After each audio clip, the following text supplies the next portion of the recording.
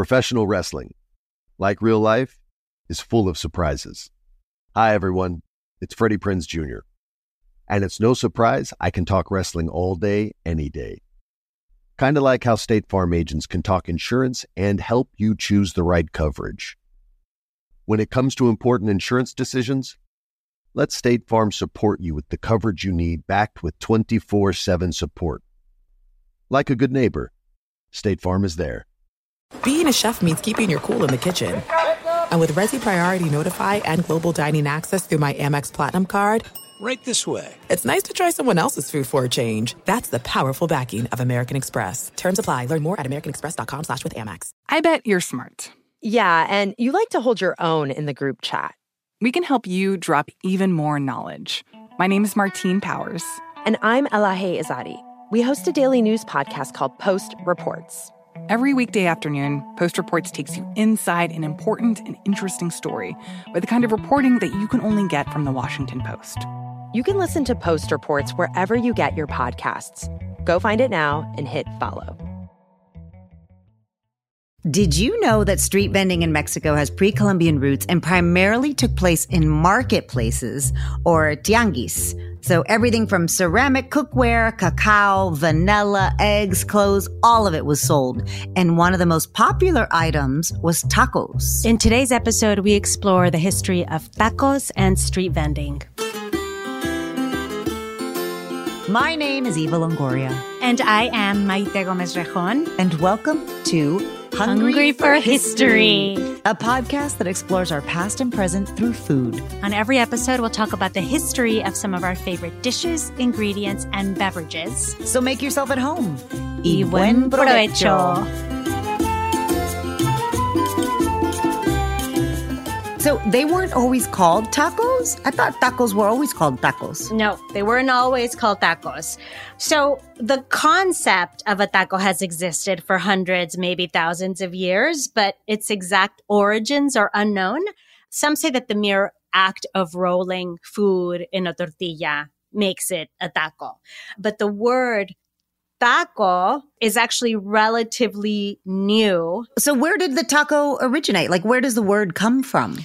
So according to food historian Jeffrey Pilcher, he wrote a book called Planet Taco, A Global History of Mexican Food. He suggests that the word taco dates to the 19th century, and it first appears in the Real Academia Española, the official dictionary of the Spanish language, defined as a little, like a peg or a plug. Another theory is that the word taco comes from the Nahuatl tlalco, meaning half, because the ingredients are put in a taco in the center of a tortilla, which is then folded in half. That makes more sense to me, the Nahuatl word. It could be that. Tlaco, tlaco sounds like taco, and it means half. But the other thing is that those little pegs or plugs, miners in Mexico used to put these little pegs with dynamite inside or with gunpowder inside. They would roll them and they would put them in the mines. They were basically little sticks of dynamite. So those were called tacos. So this whole idea, and some of the first written recordings of taco were tacos de minero, miners tacos. So it was sort of like this little bit of dynamite that you're eating. So that's why there are those two different theories. But the word itself dates to the 19th century, so it's not that old.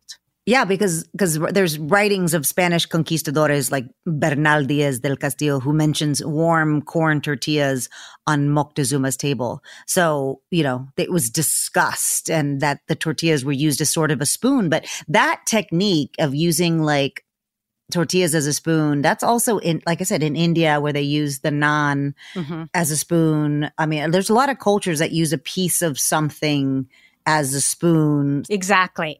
Every culture has something, right? And every culture has something that every street food, it's sort of things that you eat with your hands as well. But some can say that a taco, the soul of the taco is the corn tortilla or the tortilla. But the original tortilla, the original taco would have been with corn. Yeah.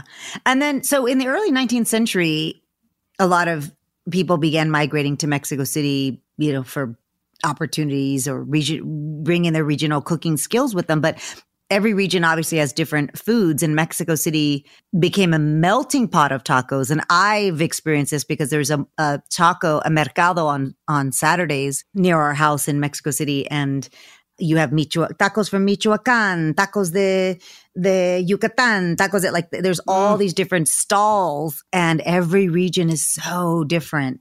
That is what's so interesting, I feel, about Mexico City is that it's such a melting pot of cuisines from the entire country. And this is where, I mean, you could say that the original taco culture is in these markets, like the one that you're mentioning, today. One of the most famous pre-colonial tianguis is this marketplace of Tlatelolco that was in, modern day sort of downtown Mexico City. But these tianguis are all over. Like you have one by your house in Mexico City. So this is this culture of street food. This culture of street food from all over the country has existed since the 19th century. Tiangi means what? Is that Nahuatl as well? Tiangi? Yes. The word tianguis comes from the Nahuatl word tianquitzli. Well, two words from the Nahuatl word tianquitzli, which means open air market, and tiamiki, which means to sell or trade. So the most important markets, pre-colonial market was the one at Tlatelolco.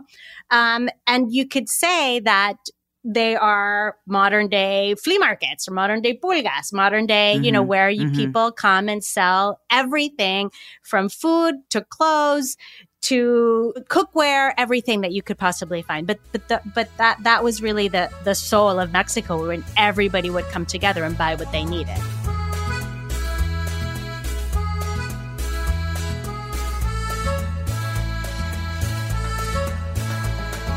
One could argue that the Piñata district in downtown Los Angeles is a modern day tianguis.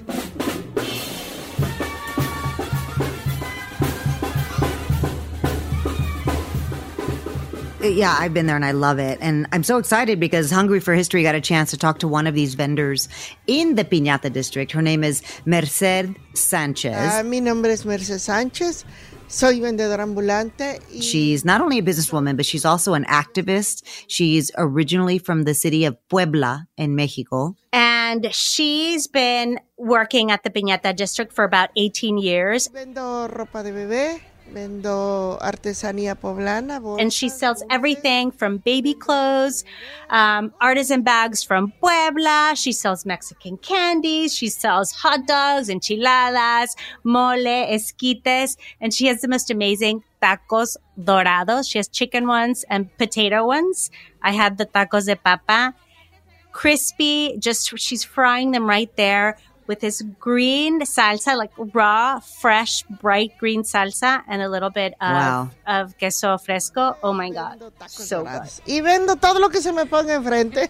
This topic of street vendors is so relevant today because so many food vendors are getting harassed by the cops, by community. Te confiscan todo, te tiran todo.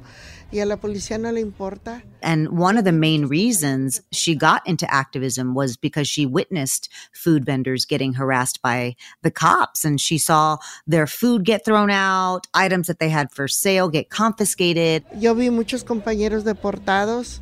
Yo vi a madres solteras llorando. She said she even witnessed people getting deported, like single mothers crying after having their shops destroyed. Yeah, it's really, really devastating. And she was sort of seeing this happening around her, seeing it happening, to her as well, just being harassed for just trying to make a living. So she told us that she started asking questions like, what can I do? Like, what can be done? Una compañera me dijo, oye, dicen que hay una organización que nos quiere ayudar. And a friend of her told her about an organization that was trying to help them. And that's when she found out about ELAC, which is the East LA Community Corporation based in Boyle Heights and East LA. Hablé con mi esposo y mis hijos.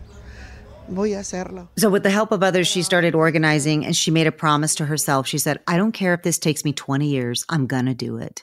Her husband even told her, like, who's going to listen? You're just wasting your time. And she told him, at least I'll have my head held high knowing I did something because people don't know how much we are suffering. Porque tú no sabes lo que uno sufre. It's really incredible. And, her hard work paid off.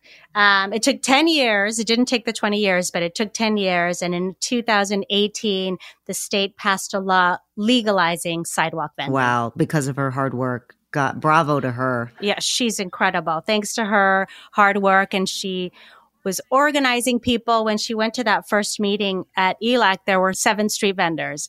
And she realized there's no way that we're going to make a dent if it's just 7 of us. So she was going from vendor to vendor to vendor, spreading the word. It's like you do, when it's time to vote. She was going to until she had hundreds of vendors. They went to Sacramento. And they got these laws passed. Wow. Well, if y'all are in Los Angeles, make sure to check her out in the Piñata district. It's called Sammy's Elotes y Más. Stop by and try the tacos dorados. Ahorita se están haciendo fresquecitos. Don't go anywhere. We get into the history of street vending in LA and the modern day struggle this community is facing.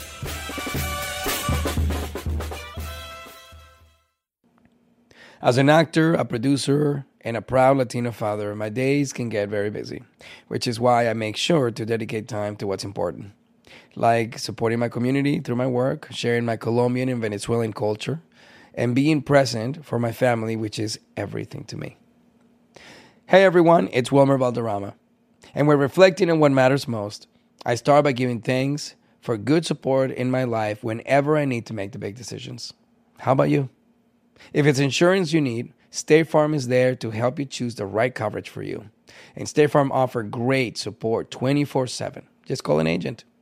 State Farm is also a big supporter of my Cultura podcast network by helping to share our Latinx voices. Like a good neighbor, State Farm is there. Listen to new episodes of your favorite My Cultura shows wherever you get your podcasts. There's no distance too far for the perfect trip. Hi, checking in for... Or the perfect table. Hey, where are you? Coming! And when you get access to Resi Priority Notify with your Amex Platinum card... Hey, this looks amazing. I'm so glad you made it. And travel benefits at fine hotels and resorts booked through Amex Travel, it's worth the trip. That's the powerful backing of American Express. Terms apply. Learn more at americanexpress.com/withAmex.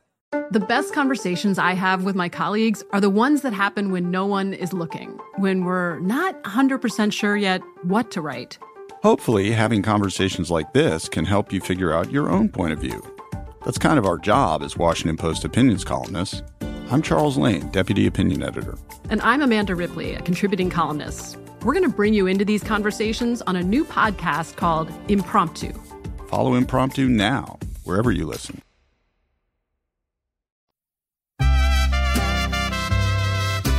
So when did street vending in Los Angeles begin? It must have been, this must have been so long ago. It was. So the city of LA was established in 1781.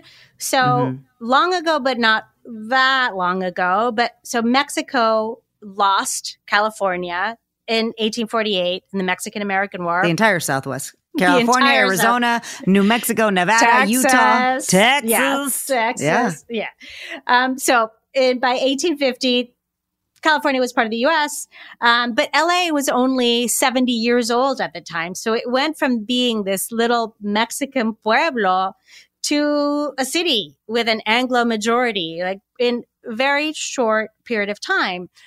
In his book, Los Angeles Street Food, A History from Tamaleros to Taco Trucks by Farley Elliott, he says that the first signs of street food in LA emerge after 1876, when the Southern Pacific Railroad linked the city to the rest of the U.S., and the city really began to come to life. So we start seeing tamal vendors. So not necessarily taco vendors, but we start seeing tamal vendors selling from carts, from like little wagons in what is now downtown Los Angeles.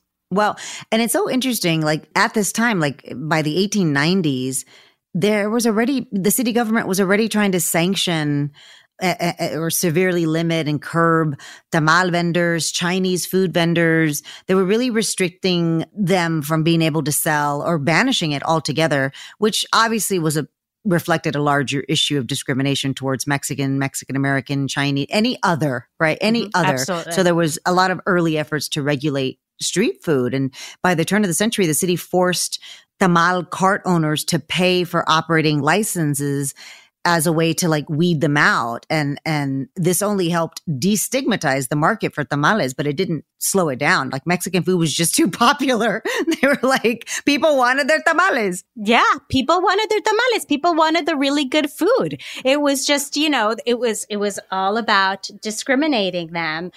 So in 1910, these segregation laws between white and non-white vendors limited the presence of Mexican and Chinese vendors in downtown LA. So they continue to thrive outside of the downtown area. But over time, we start seeing these, sit-down restaurants, and these sit-down restaurants would further marginalize street vendors. But with each new wave of immigrants came a new wave of street vending, a rebirth of street vending. Well, specifically the wave of Mexicans, by the 1920s that migrated to the U.S. during the years. Obviously, the Mexican Revolution having a big part of that. But the tradition of like street vending is one that travels with them. And so we start seeing more than tamales by this time. We start seeing the tacos, and that they were all the rage in LA. But like you see a lot of vendors. The first time I moved to LA, my greatest memory is Olvera Street. I love Olvera Street. I went to a festival down there and I was like, what is this place? And Olvera Street is one of the oldest streets, opened in 1930. And there's so much history down there to who could own the stalls. And if you look at Olvera Street, you'll see it's an alley and the storefronts are on the other side. And what happened was Mexicans weren't allowed to own a storefront in the 1930s. So they could sell in the back in the alley, but they couldn't have a storefront. And the alley became more popular than the storefront. And that's how Olvera Street became an icon and really a heritage site of Los Angeles. It's protected. It's celebrated now. So I love Olvera Street. If you guys have a chance, go check it out. It's a very cool, very, very cool place. I love it too. And so in the book, Food, Health, and Culture in Latino Los Angeles by Professor of Latinx Food Studies, Sarah Portnoy, she says that in the mid-1930s, Los Angeles banned vending on sidewalks downtown and then in major business districts. And she goes on to say that these actions restricted sidewalk activity and made sidewalk vending more challenging. During the course of the 20th century, then, LA became a car city. Pedestrians and vendors were pushed off the sidewalks, and the streets lost this former vibrancy and commerce. So this creation. Yeah, that's why LA's a driving city. Like we're not New York. We're not New York. No, it's not a pedestrian city at all. And it's so sad. And so this hostility towards street vendors grew and persisted for decades. Yeah. Well, what's so funny? Because, if you have ever flown into LAX, there's a Tom Bradley terminal, and it's the international terminal. And I've always like, oh, why is it named Tom Bradley? Like, I didn't really understand why. And they were like, no, he was a really good mayor. And in the 70s, the LA City Council voted to ban sidewalk vending throughout the city. But it was Tom Bradley, who was the mayor, that vetoed the ordinance because he knew it would affect poor people. And he thought it was really important to encourage creating small businesses and, giving poor people some economic mobility. Despite this, sidewalk vending was officially made illegal in 1980. And at the time, street food was banned. But then there was a spike in migration and a demand for this cultural food, again, by this wave of new immigrants. And so a lot of times vendors were seen as criminals, and a lot were arrested and beaten and served jail time. The ban basically turned vending into this political issue, and it motivated street vendors to organize themselves. And so I think a lot of organizations were formed, but in 1987, they began meeting and they established the Association of Street Vendors, AVA. Asociación de Vendedores Ambulantes. It turned into a political issue because street vending really bumps up against immigration policies, police harassment, human rights issues. And so in 1994, the special sidewalk vending district ordinance was enacted to allow selling in 8 areas of Los Angeles as part of this like pilot program. Even though they did this, there was still like continuous harassment by the LAPD. And, so the vendors continued to protest. And, a lot of this still continues today. This pilot program was in the 90s, right? And between 2010 and 2019, police arrested over 43,000 people for illegal sidewalk vending. But there's an estimated 10 to 12,000 street food vendors in LA, selling everything from bacon-wrapped hot dogs to quesadillas to tacos, fruit, all over Los Angeles. And you wonder, like, why do they continue to do this despite risking fines, police harassment, and even imprisonment? Most of them are undocumented and have very few employment alternatives, and they need to provide for their family, and street vending offers them this economic mobility. I mean, they are these incredible entrepreneurs. I mean, they do so much. I mean, and street vending is technically legal in Los Angeles now, but all the vendors say the permit is so out of reach because it's either too expensive, the process to get one is super deterring from getting one.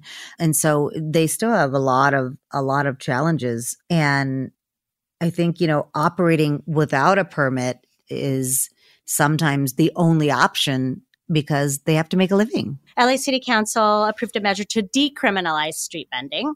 So that was 2018. And this was with the Safe Sidewalk Vending Act called SB 946. And then in 2022, SB 972 was passed.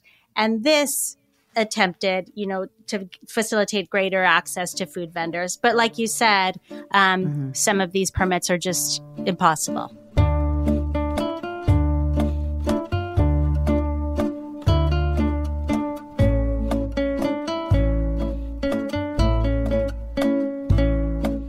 Hungry for History got a chance to talk to the Executive Director of Inclusion Action, Rudy Espinosa, to talk to us about what his organization is doing to support the street vendor movement.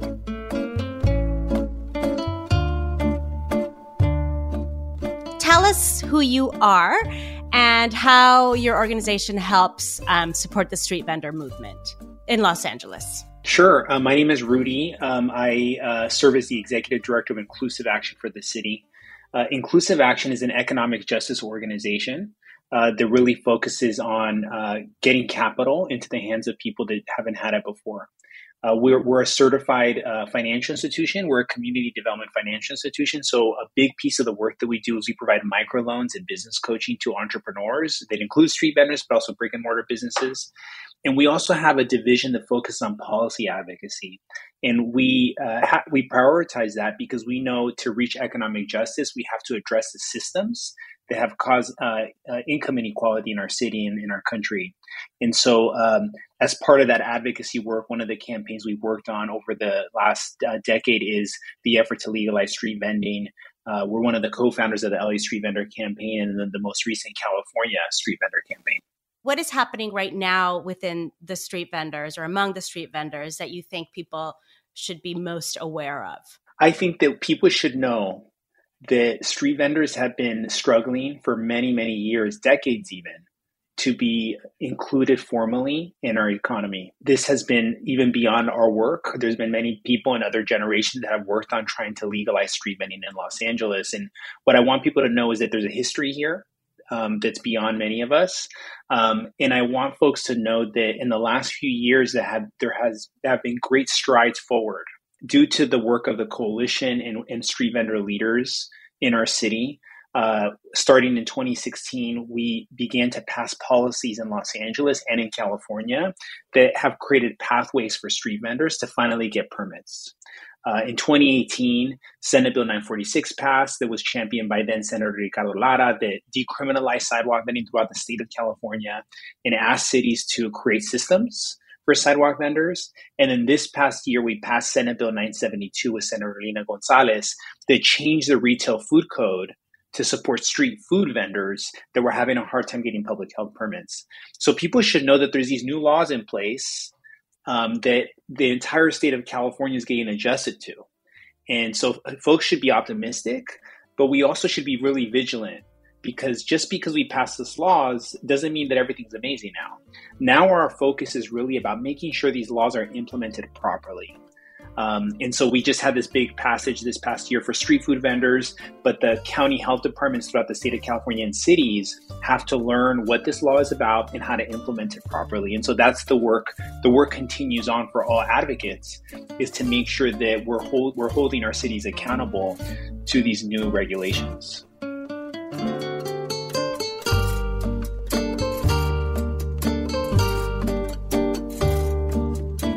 So what can one do to help?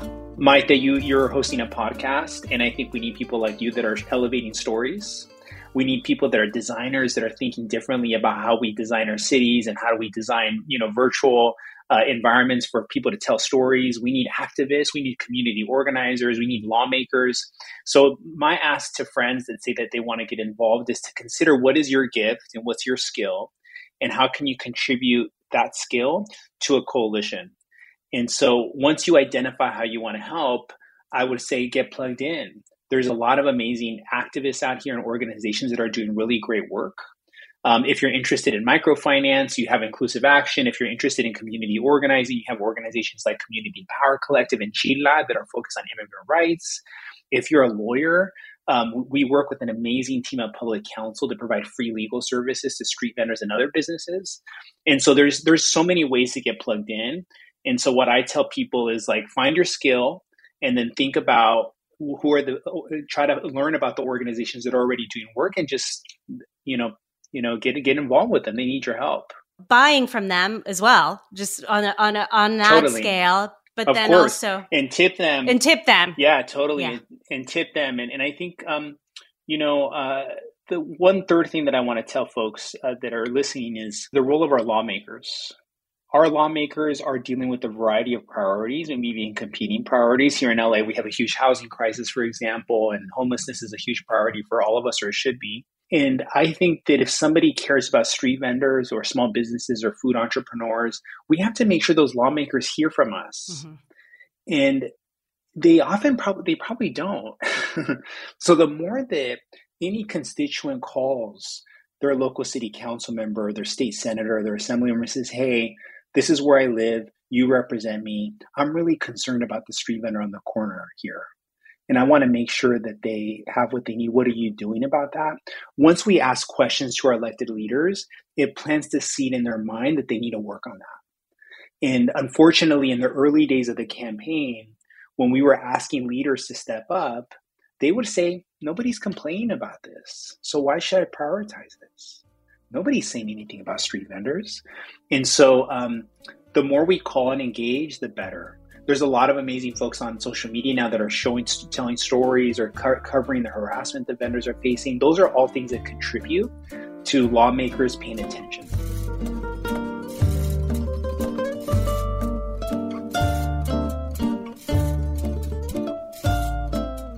If there was one word to describe the people that work at street vendors, what would that word be? I'm sorry, I'm kind of pausing because I'm a little moved by the question. I'm thinking about an entrepreneur that I just got a Slack comment from my colleague about. My word is visionary. And the comment that I got in our organizational chat is one of our borrowers who was a mobile vendor. They came to us years ago, and they were like barely breaking even with their business. And they applied for a loan, and they wanted to basically buy out the loan that they had on their little hitch truck, on a little trailer that was connected to their pickup truck. And they were, trying to figure it out. They're like, we work hard, and we're cooking for people, and I'm just not making it work. And so I just got a note of like how well they're doing now. It's like 3 or 4 years later. And they sold that mobile facility. And I think that they're opening up a brick and mortar now. And it's like, they're doing well. And I think the entrepreneurs in our city, in our communities, are visionary people. That in the face of so many obstacles for their family, they're saying, I'm not going to give up. I'm still going to get out here. I'm going to be on the public right away on the sidewalk. That's scary to put yourself out there. Think about the vulnerability that's required. And they're saying, I'm going to continue to struggle because I envision something better. And man, how can we not support them? Is what I think. So visionary is my word for them. That is beautiful. Thank you so much, Rudy.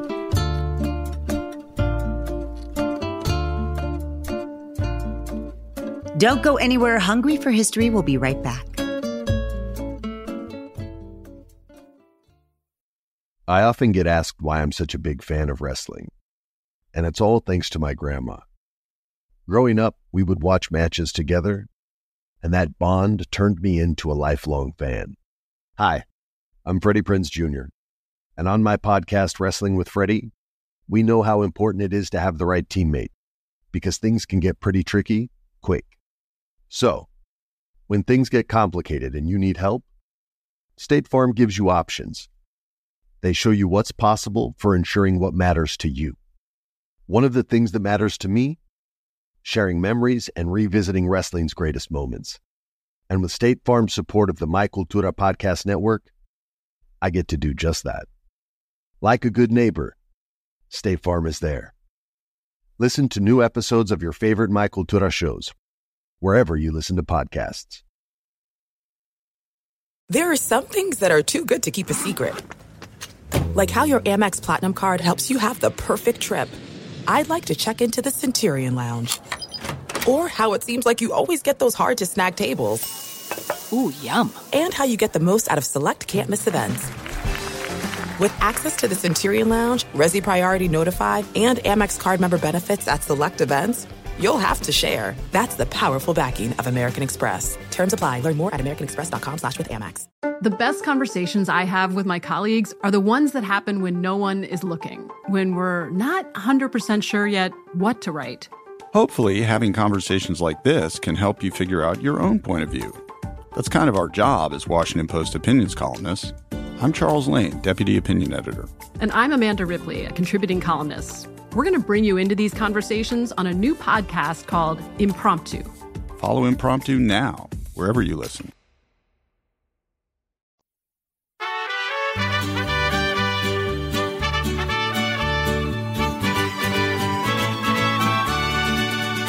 So I think this is a dumb question. When did tacos become popular in LA? Because I feel like in the founding of LA, it must be in the Constitution.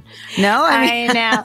Well, by the 30s, the tacos were, it's just the wave of immigrants from Mexico that were bringing their foods with them. And by the 1930s, tacos were super popular in Los Angeles, from trucks to sidewalk setups. And it's funny. Yeah, it's funny that you say trucks because, the taco truck is like the famous thing. Actually, food trucks in general were birthed out of street vendors, right? And so you see these gourmet food trucks now, and it's almost a bit of a gentrification, right, of any migrant food because most of the street vendors is immigrant food. And now you have these very popular food trucks and food truck festivals, right? Mm-hmm. And these trucks are like decked out. And for some reason that's okay, right? That's accepted. That's applauded and embraced. Mm-hmm. But, if you look at sidewalk setups, it's like, Yeah. The trucks don't have the stigma, because they were the original, the loncheras. They were the tamal vendor from the turn of the century became the lonchera. Mm-hmm. And you would see them parked. You still see them sort of when they're construction workers. So they're parked outside. You still have the ones that are not all, made for hipsters, that are for Mexican American construction workers. So you still see them, but now, there are so many. I think it started, I would say around 2007 or 8 with the kimchi quesadillas, the Roy Choi, the Koji taco truck. And then with the rise of social media, places like East Los Angeles starting to become gentrified, like you said. So, and then with social media, you have the truck saying, I'm going to be here, I'm going to be there. So it kind of went hand in hand. And now the food trucks, they still face a struggle, not as much as the street vendors, but now they're super hip. I mean, the Mariscos Jaliscos, which is one of my favorite trucks in the city, food trucks in the city. The late Jonathan Gold featured them in the list of 101 best restaurants in LA. It's a truck. And it's not a hipster truck. It's just a really good truck. They have the best shrimp tacos in the city. What's your favorite kind of taco? Oh, I love tacos al pastor, I think. I have to say are my favorite. Me too. I do. So good. I'm a big tacos al pastor fan. You know why? Because they're the most similar to Mexico. Like the Mexico City tacos that I have, tacos al pastor, I can have them in East LA and it's pretty much the same. They're consistent across borders. They're so good. There's a truck there are two places where I get my tacos al pastor fix in LA. Leo's Tacos. They're all over. Yeah. And then there's one, I don't know what it's called, but it's across the street from Lowe's on Pico Boulevard with just the pineapple and lime juice and some radish. Oof. That's my favorite. Yeah, I like, for tacos al pastor, I like the pineapple, onions, and cilantro. So what is, for you, what's the soul of the taco, the tortilla or the filling? The tortilla. What? It's the filling. The tortilla is the same. No, because if you don't have a really good tortilla, then like if you pick up the taco and the tortilla falls apart. You're right. Yeah, you've ruined the experience. Right. Yeah. Also, you're right, because my chicken tacos, Pepe loves, because mine are Americanized. Because mine's not the Taco Bell taco, but it's not just heat the corn tortilla up. I fry the corn tortilla, so it's like a crispy taco. When I met you in Spain, you made them. They were incredible. Yeah, it's incredible. The frying of the tortilla. So you're right. I actually have to agree with you. Tortilla is pretty, I think it's 50-50 then. But I actually think it's 33-33-33 because the salsa makes a big difference too. The salsa makes a huge difference. And the fresh lime juice. I feel like I can't have a taco without squeezing some lime on it. Yeah. Well, if anybody has seen my Searching for Mexico City episode, we did a taco tour in Mexico City. And there's so, like you said, Mexico City is really the melting pot of all the tacos of the country. And I went with the taco blogger, and it was like she knew exactly where to go. The guy that's there that makes the sweating tacos. What is it called? Tacos sudados. Yeah, tacos de canasta. Yes.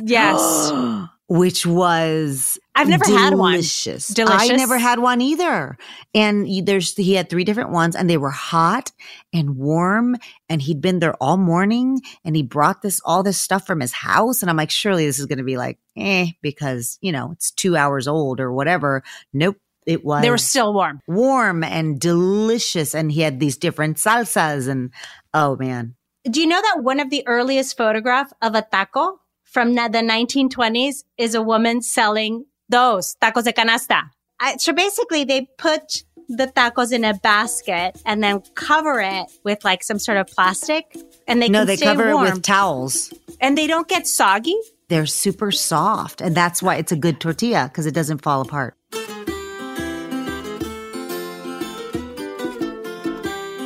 We hope you guys enjoyed this episode. I know I did. I'm actually super hungry now. I think I'm going to make myself some chicken tacos. Thank you all for listening.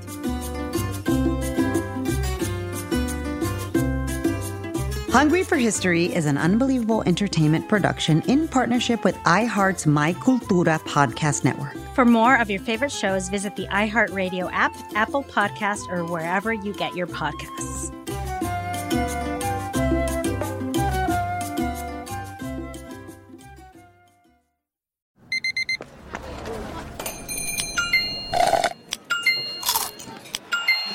With your Amex card, entertainment benefits like special ticket access and pre-sales to select can't-miss events while supplies last make every tap music to your ears.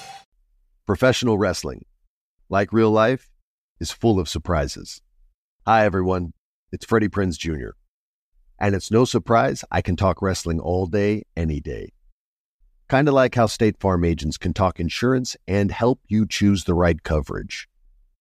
When it comes to important insurance decisions, Let State Farm support you with the coverage you need, backed with 24/7 support. Like a good neighbor, State Farm is there. I'm Katya Adler, host of The Global Story. Over the last 25 years, I've covered conflicts in the Middle East, political and economic crises in Europe, drug cartels in Mexico.